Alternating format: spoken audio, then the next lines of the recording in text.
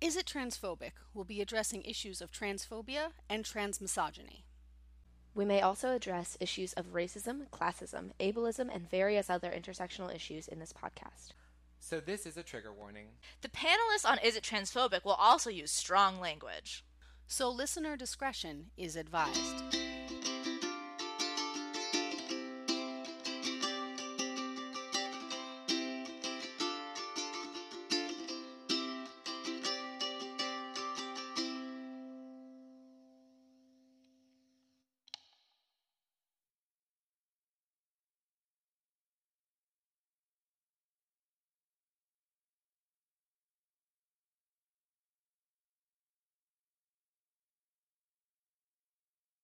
Hello. Thank you for joining us for Is It Transphobic? My name is Ashley Lauren Rogers. I'm the creator, producer, and editor of the podcast. I use she, her, and they, them pronouns. And today I'm being joined by...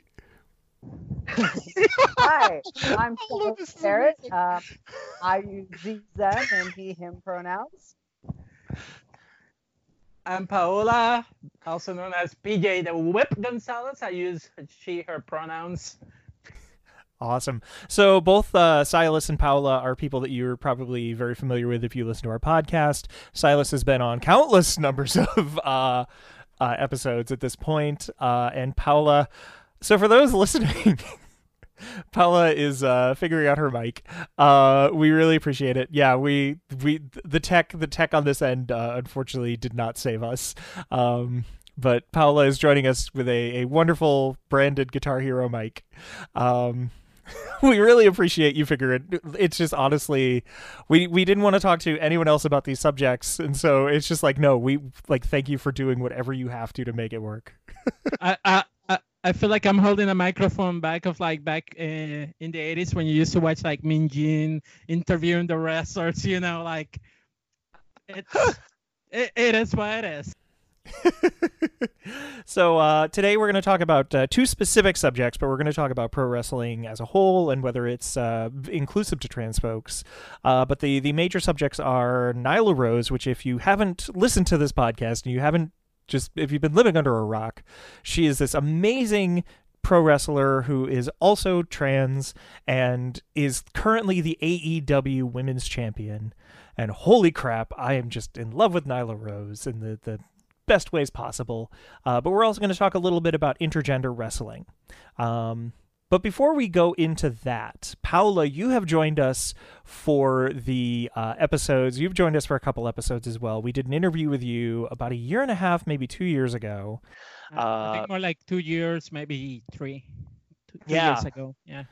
Yeah, it was quite a while. A lot has happened, so we want to check in with you on that. We also want to talk with Silas. The reason I wanted to bring Silas in is because Silas is Scowl's official referee. Scowl, he plays Sam Eagle Eye in Scowl. I was watching the match yesterday. Yeah, we're gonna release. I think by the time we release this episode, it'll be out there. But yeah, Sam was introduced during our Worldwide Pride fight, and I let Paula take a look to give me notes because I wanted you two to talk, especially because Paula, you have experience as a professional wrestling referee, right? Yes, started doing that last year, mostly out of necessity because I'm not 20 anymore. I already passed the big 40. So your body, there's so much that the body can take when you're in the wrestling business, So I began to look into a different way that I can stay in the business and contribute in the business and help others, And having been in the wrestling business for so long and being a wrestler, so you understand the psychology of the match. So like being a ref and putting the stripes, as I call it, it's kind of an easy transition, So I've been like since last year I've been working as a ref at some shows, and it's going okay. I like it too, It's a job, and you need to have good refs, because like you are pretty much the middle person between the workers when they are working their match, and in case something happened to one of them, and I had a situation happen in one of my last shows where somebody got injured their shoulder, so I had to give the signal so always somebody in the back could come and help the person that was in the ring. So, it's a responsibility, and it's also physically demanding too, because like as a wrestler, you only wrestle one match and you are done. As a referee, you are working probably 1, 2, 3, 4 matches, depending on how many refs the promotion has. So it's not an easy job as some people want to think it is. Yeah. So in addition to that, I wanted to talk to you because your character has kind of seen a whole new direction. Like when we interviewed you before, you were, I believe the term was the whip mistress, correct? Yes. Yeah. So, yeah, that changed because of I decided to change it, mostly because I wanted to tone down the character a little bit more to be more marketable. There are some promoters that want to do shows that are kid friendly, So I decided to switch the character because of that, get away from the BDSM saying, or notation, because that's when you hear the name whip mistress, people are going to think, okay, BDSM and all that kind of stuff. And that is overrated in wrestling. So let's do something different, And, I was trying to figure out. I still wanted to use a whip as a prop in the ring, because so many other people know how to use a whip, and also people tend to forget that in the past, like there were a lot of like wrestlers like Dutch Mantel and Ron Bass, and also Wildman Bill Irwin. They used to carry a bullwhip to the ring, and they used to use it as a character to punish their opponents after the matches. So I wanted to keep that in place. And I was like, okay, what can I do? And I know I can juggle. So I decided, all right, I think I'm going to go with the circus team. And I decided to do the circus team, and came out with one of the things that would happen. It was like when people used to see me with a whip, they started cheering for me, and I didn't want that to happen. So I decided to wear the face paint that I wear. It looks something like this, like it's almost like a combination of the theater. If you take the symbols for theater and you merge them together, you get a happy face and a sad face, and that's pretty much what I did, pretty much. So yeah. And it's been working great. The gimmick has gotten me some success, and going from I've heard. Yeah. Yeah, I'm still the women's champion at New York Championship Wrestling, So yeah. Yeah, congrats, the reigning defending champion of NYCW. Yep. Yeah. That was that came unexpected. I didn't ask for it or anything. It's just like, oh, hey, you're going to get the belt. I'm like, okay, all right. I guess so, That'd be nice. Kayfabe. Sure. Yeah. Did we just completely ruin your entire job? Did we kick out? we can we don't have to air that. I can cut it out. I have time. It's okay. I think a lot of fans, they probably know already, I mean, my take is they know because of the back in the early 90s, people were still doing documentaries about whether wrestling was fake or not. And then 1998, I remember there was this documentary called Exposed Pro Wrestling Greatest Secret. Oh, yeah. YouTube. If you haven't seen it, go. Is that the one with the stunt granny, or is that a different one? I don't know. There was I remember Brian Zane. He's a wrestling YouTuber. He was reviewing one of those videos, and I think it was Pro Wrestling Exposed, and it was see that old woman who hit that guy? Well, she's a stunt granny. It's just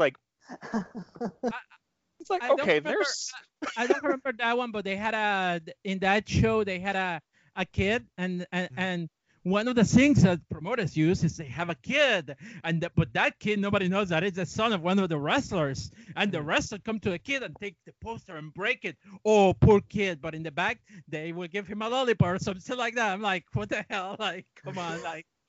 I mean, I could definitely see, especially like, hey, if you know the business, if you're a kid who's in the business, it's like, okay, you get it. So I can be a little bit like, I can push you a little further. I can steal your thing. I can destroy this. But like, yeah, okay, that specifically.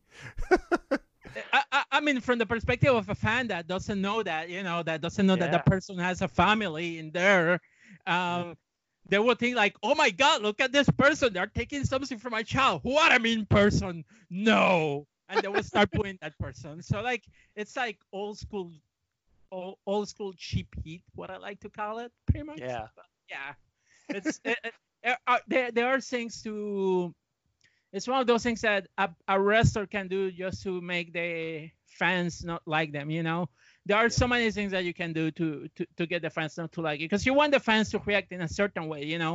And you can do it in so many ways, and that is one way that you can use it. You have somebody in the crowd that you can go to that person, and use that. Let them give you some feed to use, so that way other people react according to what they're saying. Yeah.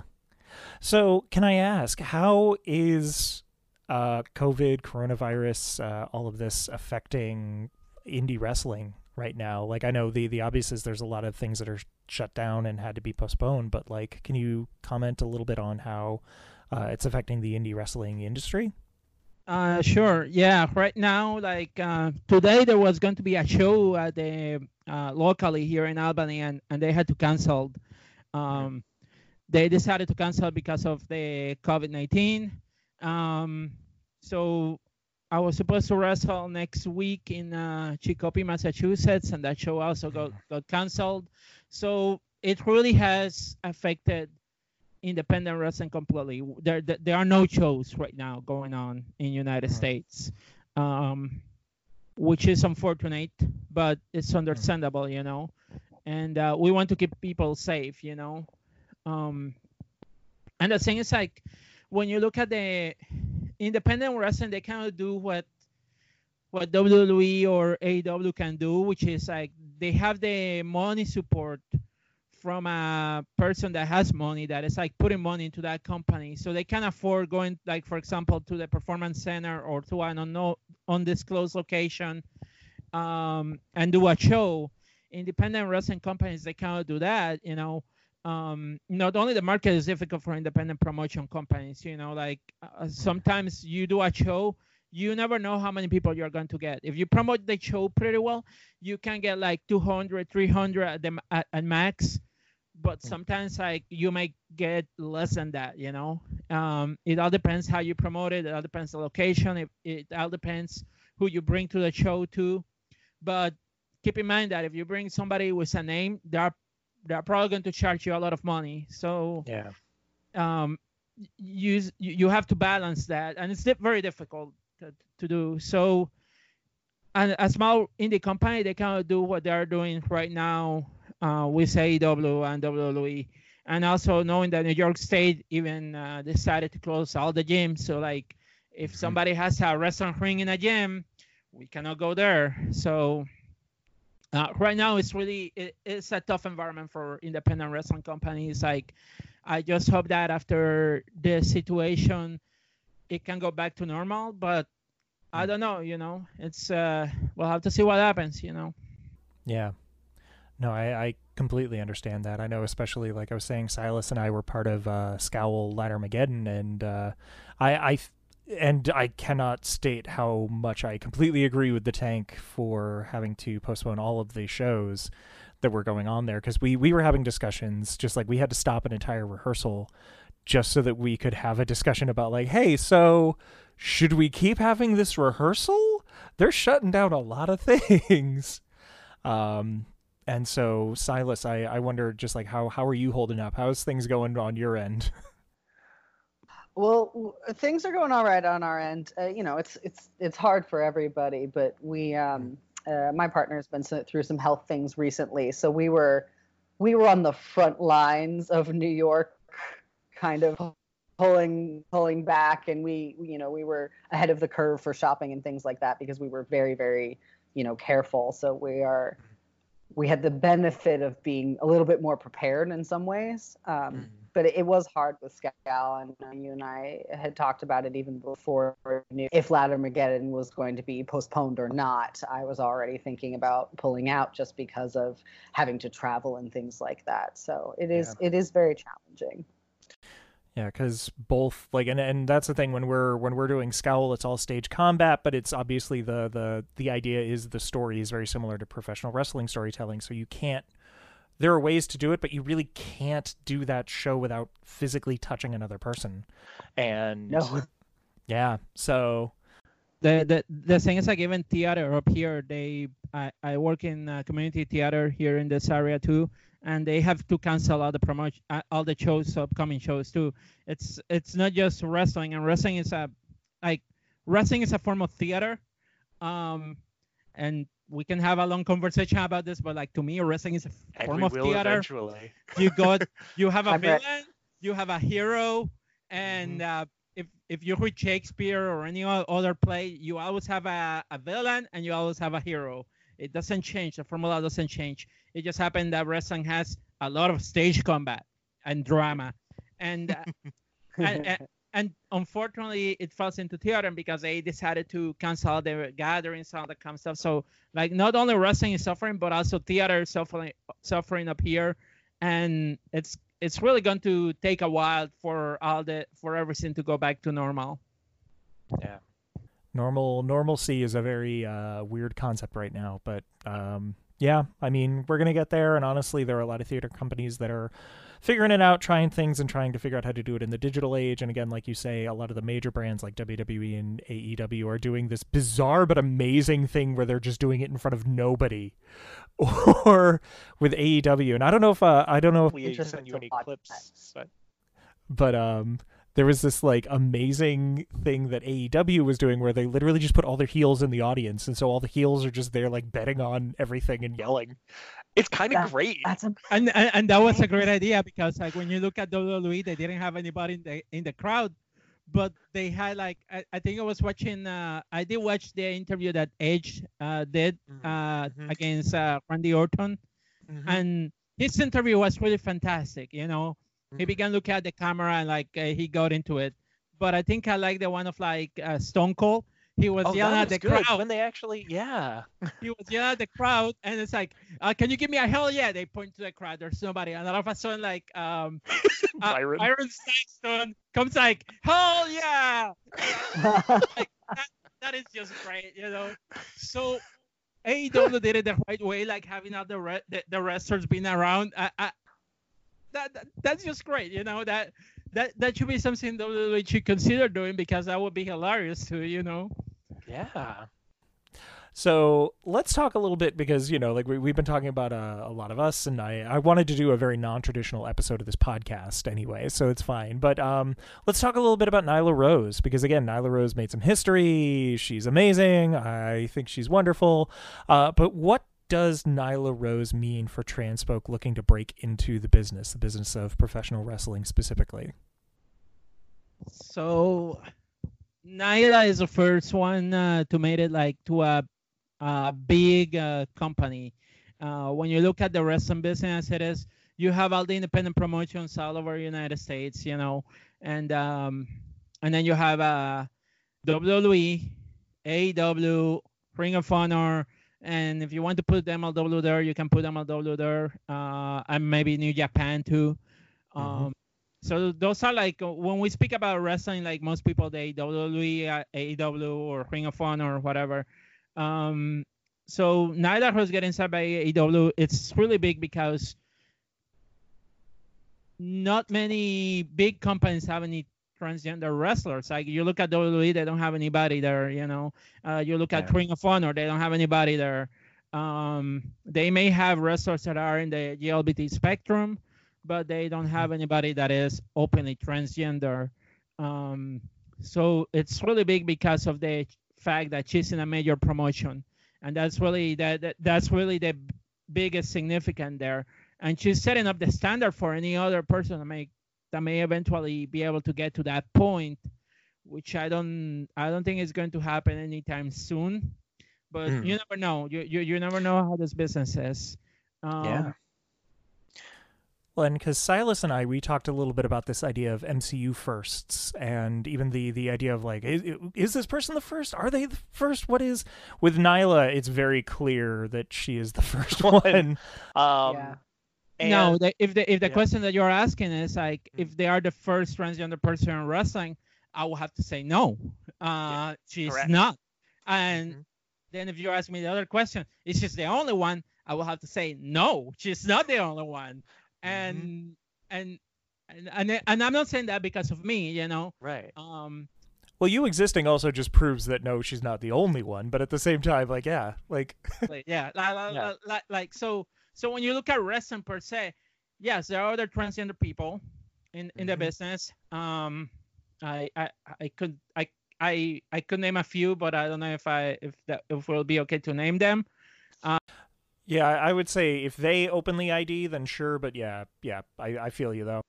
I know that. I mean, that they are open about it. I'm pretty sure about it. You don't necessarily need to name specifics. But there exists. You know, like if there been there was an article that was written a few weeks ago, and they mentioned a few names in that article. You know. So I'm just going to use that article as reference because it's out there. You can find the article. It was on Twitter, and they mentioned Nyla. They mentioned Candy Lee. She's in New Zealand, pretty much. Oh, that's right. Yeah, and she came to a show in the United States last year, and then you have Mariah Moreno. She's in California. So you and then you have me, you know, although I'm not like well known, so that's why I didn't make it to that article, which really bothers me, you know, like you're fighting about transgender wrestling, and how dare you not include me? You are a champion. How can they? Exactly, I'm a champion. Yeah. What the hell, you know, like. But yeah, like we do exist in the wrestling business, you know. We've been in the business, and it hasn't been easy. Even now, it's not easy in the business for a trans person. There's still, I feel, some bias toward trans workers, but it depends on the promotion that you work for, you know. So when you take a big company like AEW deciding to take their chances by signing Nyla to go to the company, that is really big, you know, because will WWE do something like that? I don't think so. Will Ring of Honor do that? I don't think so either, you know? Yeah. Well, I know, and there's also something, because not only was she one of the first people announced as being signed for AEW, she was one of the first to compete for the Women's Championship. It was her versus Riho was the first, like, oh, okay, the winner of this match will be the first champion. And then she beat Riho to be the second champion ever of AEW. Silas, I'm curious, as someone who I have forced to watch wrestling. What are your opinions having seen a true? So tell us a little bit about your impressions after watching because I sent you a couple of Nyla matches and a couple of Nyla clips. Which were amazing. I enjoyed them so much. You were saying wrestling as theater, and as someone who's new to wrestling, the thing that I've been really struck by is sports, like traditional sports are something that we put a lot of narrative around. The commentators and when people talk about their games before and after, we try to structure a story because that's sort of the human impulse is to everything as a story, and you have good guys and bad guys, like you said. And what's fascinating to me is we kind of act like sports are theater when they're not, and then you have wrestling, which is theater dressed up like sports, and it has the beauty of, because it is theater, you can give the experience of a sport that perfect name. You don't end up with, well, this was just a terribly mismatched game and it was kind of boring to watch, or you don't end up with the ref made a mistake and it kind of ruined the game. because in this case, if the ref makes a mistake, that's scripted and it's part of the story. And watching Nyla's fight, especially the fight with Riho, was such a perfect, beautiful example of it. And they were both so good. And the ebb and flow of the fight, and having one get the upper hand for a little while, and to talk about the different styles, fast versus strong, and what that meant, was really, really beautiful to watch. And as someone who is new to wrestling, that's what I'm discovering is kind of, to me, like this shining beauty that only wrestling can give you, as this sort of almost bridge between what people love about sports and what people love about theater. And it's interesting because when you mention the different clashing style of like power versus strong, it's interesting because when you used to see like WWE back in the day, when they have like Hulk Hogan, the Ultimate Warrior, Andre the Giant, this were like heavyweight people, but now wrestling has become, in my opinion, more diverse in terms of like body type. Like, no longer you have to be a 6-foot monster to be allowed to be in a major promotion. You can have somebody like Riho and like wrestlers like Rey Mysterio or Kalisto. Kalisto is really tiny. Like, Kalisto is like, when you put it against the Big Show, it's hilarious because like, okay, that this little person is going to destroy that person. But like, it's amazing to see that variety and that diversity now in the wrestling business that before it didn't exist, and little by little, like, major companies have come to accept it as something that it is, And when you look at the Nyla Rose and Riho match, you see the classic example of what I like to call the David versus Goliath kind of idea. And I know that a lot of some people were okay with it, but you had like some people like that were not okay with it. And I question why. Well, why are you concerned about Nyla being big and all that kind of stuff? Don't you remember watching like Big Show or Kevin Nash wrestling Rey Mysterio Jr. back in the 90s? Like that was a match that is a match that was out there, when you had Kevin Nash and he's like a big tall monster and he was wrestling Rey Mysterio Jr. back in the day, And so to me, it's just the one thing that that Nyla has began creating is a lot of controversy, which in part is like, it's ridiculous in some cases to hear some of the people that have been in the business complain about it. It's like, why? Well, which part of wrestling you come from, Well, and she mentioned in the Chris Jericho interview, because she did an interview with Talk is Jericho, that like literally I could tweet, I woke up this morning and had breakfast and people would be coming for me, and it's just like, well, like, okay. And then actually just kind of talking about that. Well, we'll get to the Chris Jericho interview in a moment, but I'm curious if there's a way, and again, like, this is from both you, Paula, who is a trained, seasoned person in the business, and Silas, who is someone who's coming new to this form. How would you describe the way that she can make her opponents look good? Because as much as she is dominant, as much as she's like physically able to lift someone like Riho and catch her in the air and then deliver a backbreaker, like, how does she make Riho look good? Go ahead, Silas. I'll go. Then you can add on, because you know more than me. But and I've noticed this too. I was familiar with stage combat for more other kinds of theater. And I've been learning how to do specifically, wrestling style stage combat with Work Scowl and sort of bringing in how that works.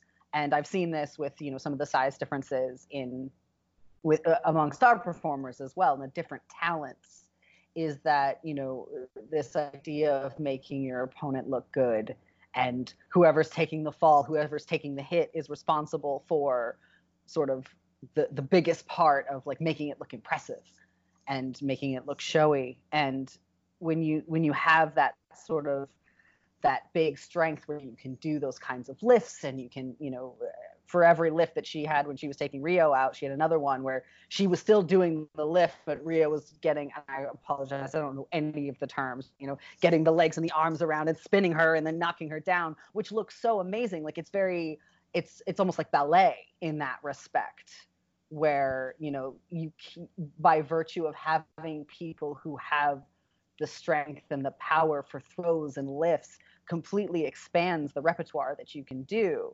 Or even just like, watching the cheerleaders that I knew in high school, they would have that kind of thing. There'd be years when you had these strong, powerful people who could be the base, and the showy people were the flyers, and you'd throw them up the air and they'd twirl around and it looked amazing, but it was only possible if you had that strength driving everything. And I noticed that a lot in watching wrestling, especially in something like that with a size mismatch and with the style, or not a mismatch, but an intentional difference and the style difference. And I thought it was really, really impressive. And I now know enough that I can watch it, from a technical point of view and just see how much talent goes into just catching somebody who jumps on you and going down with someone on top of you and not just landing safely yourself, but bringing that person down safely as well. And it's really amazing, and it just shows how much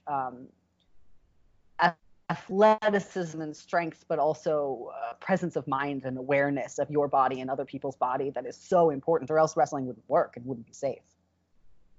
Like you say, it's like a dance pretty much, like it's a lot of it is like timing too, because in some moves you can see that some wrestlers have a great timing, some wrestlers they don't have very good timing, especially I would say flying leg scissors, which is a move that I have made it not only in the wrestling business but in the movies too. Sometimes you have seen being used by some movies too. I can't remember a specific scene in a movie, but like. Well, I know like Black Widow and Iron Man 2. Yes. The first time you meet her, she does a head scissors on someone. Yeah. And she's like, oh, okay. Yeah, and I'm like, that came out from pro wrestling, So there are a lot of moves that and coming from like me being a wrestling fan, but also a wrestler, like back when I started my wrestling career, like I didn't saw a lot of that in WWE. It was only after I started expanding myself and watching other types of wrestling, like for example, like Mexican wrestling, which is it's more flowy. Mexican wrestling is more flowing. Instead of like taking the hard bumps that the wrestlers here in the United States take, in Mexico they roll with the moves. Like they do a lot of like 3/4 rolls, and it makes the speed of the performance of the wrestling match go faster. If anybody get a chance to watch like AAA, even if you don't understand what the narrator is saying, but like watch AAA, watch CMLL, and you're going to see that. So to me, it's not anything new. And one of the things when I began practicing again back in 2015, so I knew that having transition, like I knew that there were not going to be many women that were my size. So I began looking into learning how to be a good base and take those type of moves, so that way I can make my opponent look good, because like I don't know if anybody has practiced martial arts. There's a term of like using your opponent's momentum against them. So that's the idea of those moves, which sometimes depending on who you watch in a match, it may not read that, but the idea is that it's like they're using their opponent momentum against them, and those moves tend to look fantastic if they are done properly, because when you wrestle somebody that is like smarter than you, sometimes it may be a little bit difficult to do moves like a body slam or a hip toss, and even when I wrestle, I don't let like people of a certain height do certain moves to me, but I will give them some other moves like an arm drag or a flying leg scissor, or like, for example, like lift them, like I'm going to toss them, and then they just do a spinning or a tornado DDT on me. So those are moves that I give to people to make them look over. But it's just showing that they can out wrestle me because I'm going for a particular move, but they are coming out with something totally different that is using my momentum against them, and that's how you create a story, because I'm angry. How come the same person is like doing this to me? This is not supposed to happen. So I'm going to go forward, and out of a sudden, they surprise me with a drop toe hold and ended up landing in the floor. So there are ways that you can do as a wrestler, create that that idea of your opponent being able, give them their, what we call in wrestling, their own shine, so that way they look like, oh, this person can take this this other wrestler, you know, even though they're tiny, they can do it. So yeah, let's go and support that person. And well, and everybody loves an underdog. Exactly. You just said it in there. Everybody loves the underdog, you know. And then afterwards you switch it, and then you go into what we call in the wrestling business the heat, where you have the bigger person now like overpowering the little person, you know. And then in the case of Nyla, she uses like power moves, and I do that too myself. I do body slam, I do choke slams, I do. Like the Michinoku driver was a big one that you've been doing, right? Yeah, I've been using the move lately in almost every match that I've been going over, which is like trying to set up like, okay, this is my finisher. This is the one move that will help me win all my matches. So like the reason that I've been using it a lot is because I want to put that move over, which means that I'm going to do that move over and over whenever I win, so that way people can, the fans that are there, and the fans that are freaking fans, are going to know, hey, that's her finisher. That's the one that will get the 1, 2, 3 count, you know. So, but now I've been using it so long that I can totally use that to tease that I'm about to do it, and it's like, oh no, it's for a moment there.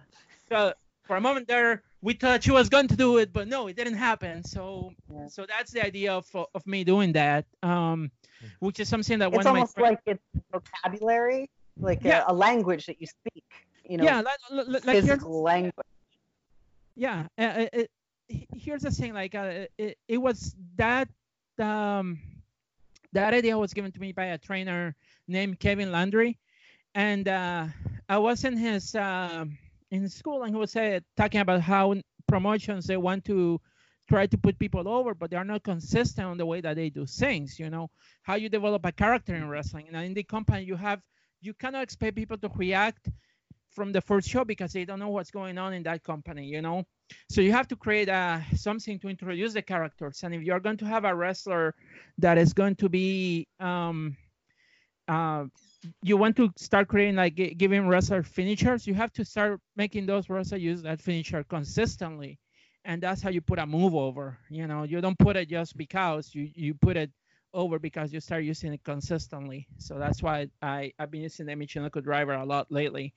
But yeah, those are moves that are power moves, and there are times that if I'm wrestling somebody that is way bigger than me, I'll probably not use that move because I may not be able to lift that person safely. So and at that point, right, I switch my strategy, and there are moves that I have learned, like I can do a flying leg scissor, but to me, to do a flying leg scissor on somebody that is smaller than me, that's not going to be safe, and that is not going to look believable either, you know.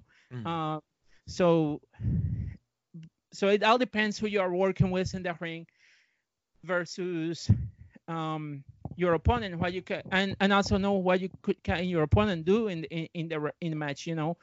And that's how you play with to make somebody look good. And I watched the matches of Nyla, and I have to admit that they're fantastic. They're well crafted. You know, it's like what I will expect to see when you have somebody that is big versus somebody that is like smaller. So yeah, they've been good matches. They've been interesting. I think the last one where she won the title, that was way better than the first one that they both have.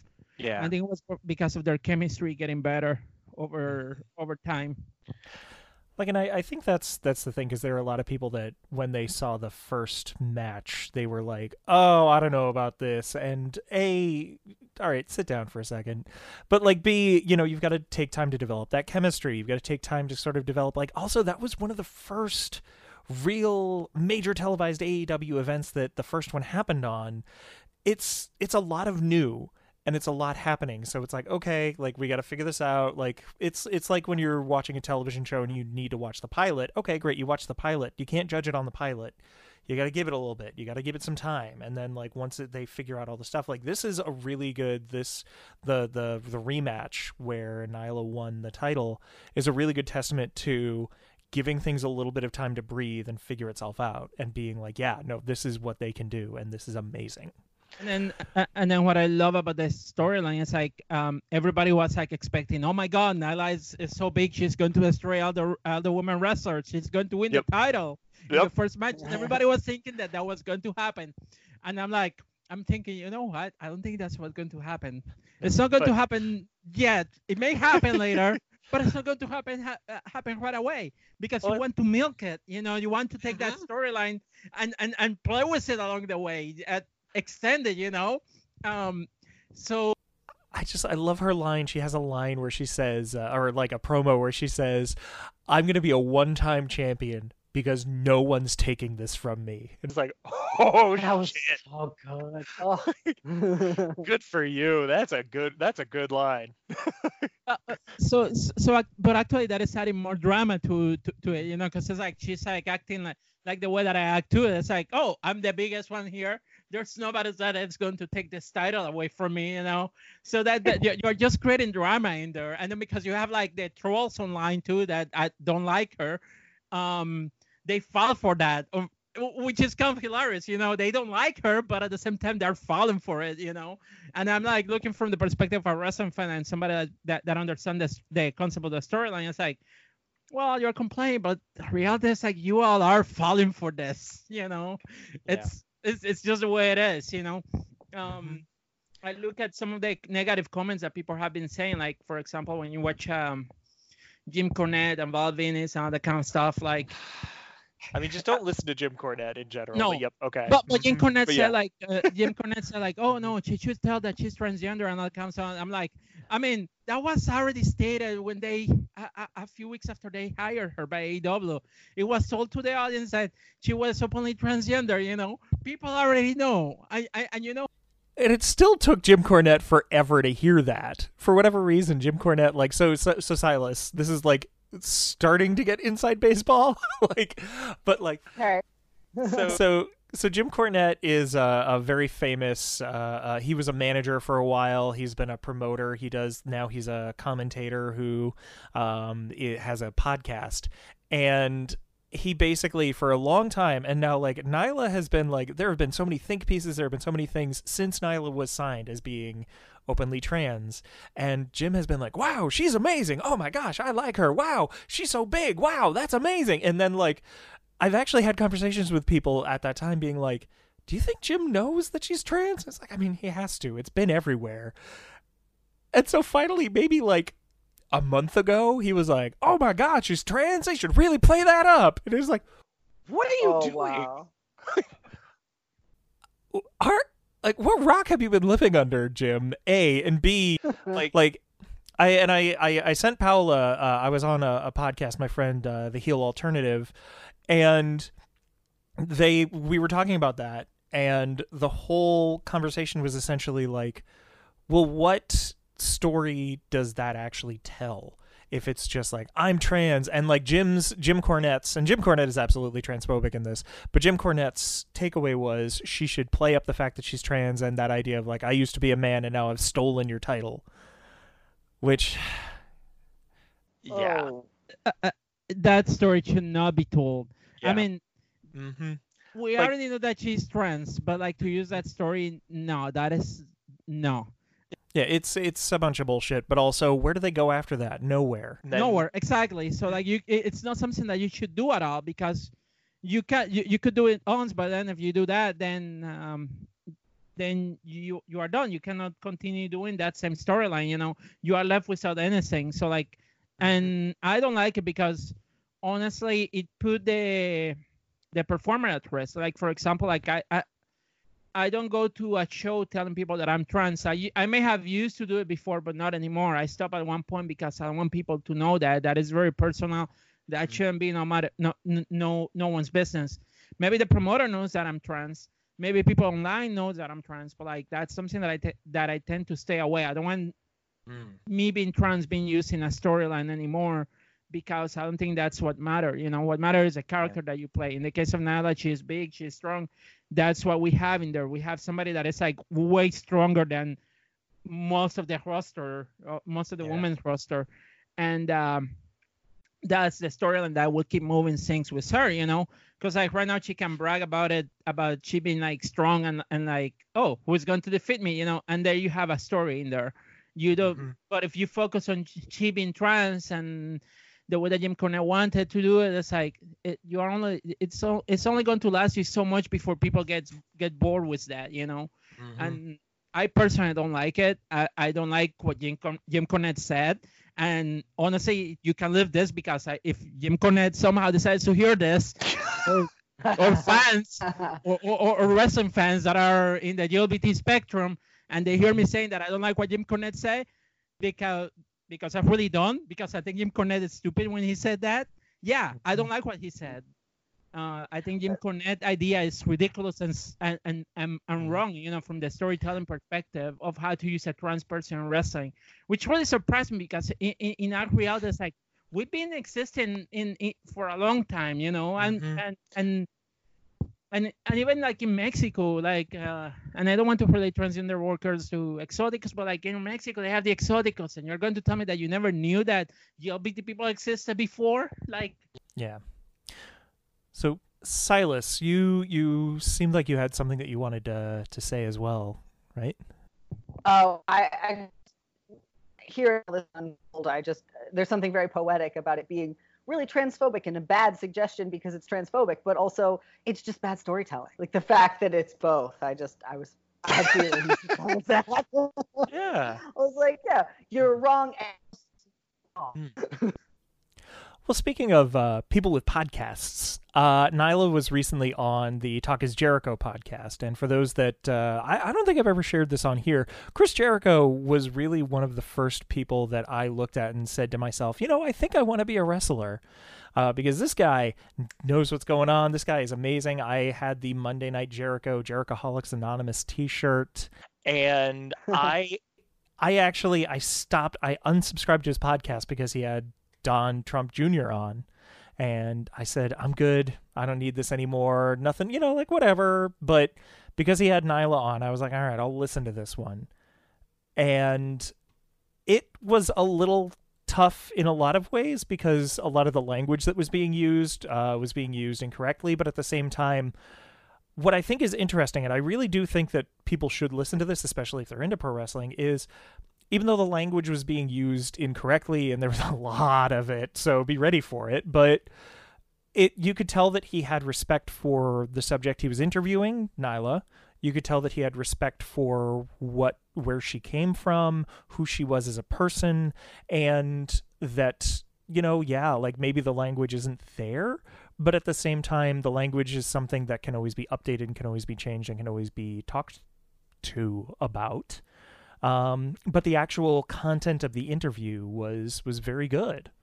Like, and I just basically wanted to say that, but I don't know if like either of you, because I know it's a very long interview for people to just hope to listen to. But I heard to the podcast, and I agree with what you said, because there was some language that was kind of like, oh, okay, that may not have been the best language to use, but at the same time, like, it was a very good interview with Jericho, and Jericho being very highly respectful with Nyla. And what I like was like even Jericho admitted like, oh, I don't know too much about this subject, so I think it's better if you explain it to me, and that was the best thing that I enjoyed, was like he admitting that and letting Nyla speak. That was the best thing that I enjoyed about the interview. Yeah, I would agree with that. I definitely find when I try to explain to other people like about, oh, you use this term incorrectly, or you are maybe not quite aware of whatever aspect you're talking about, and people can get very upset and very defensive. And what I always say is 90% of the time, maybe 95%, you can tell if someone is speaking out of like if their intention is good and they're making mistakes, or if they're doing things on purpose, or if they have chosen to become like, or to be ignorant on the subject. And that was the thing, that as much as I was cringing through some of the language, he was very open. He was very willing to, sort of absorb things and to show that, he would learn from what he was doing. And the best thing about that, in my opinion, is that encourages his audience to take the same approach. to you know, if you admire this person and you're absorbing what he's saying, then you're going to absorb that idea.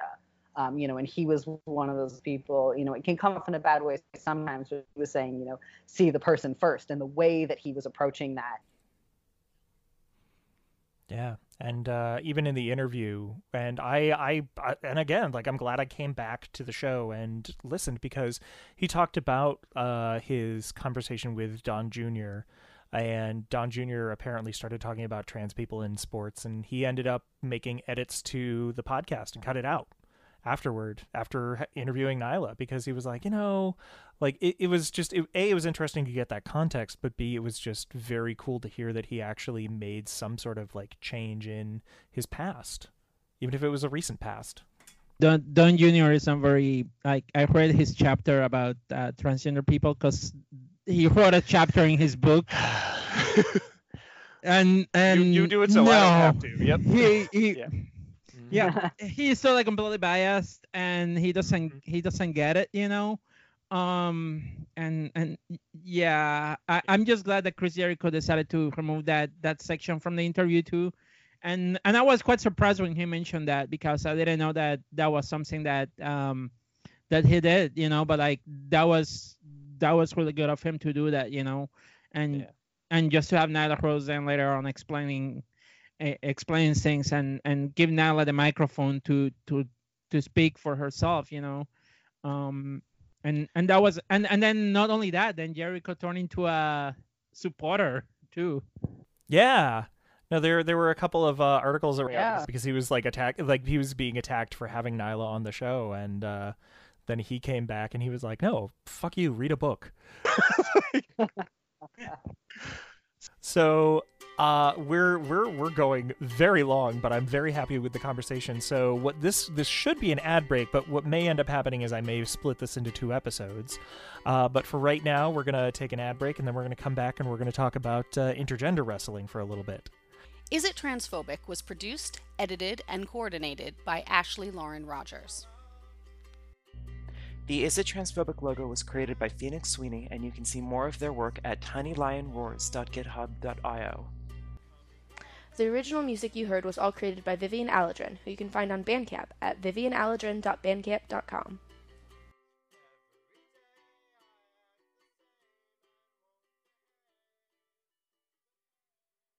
No, I'm not done yet.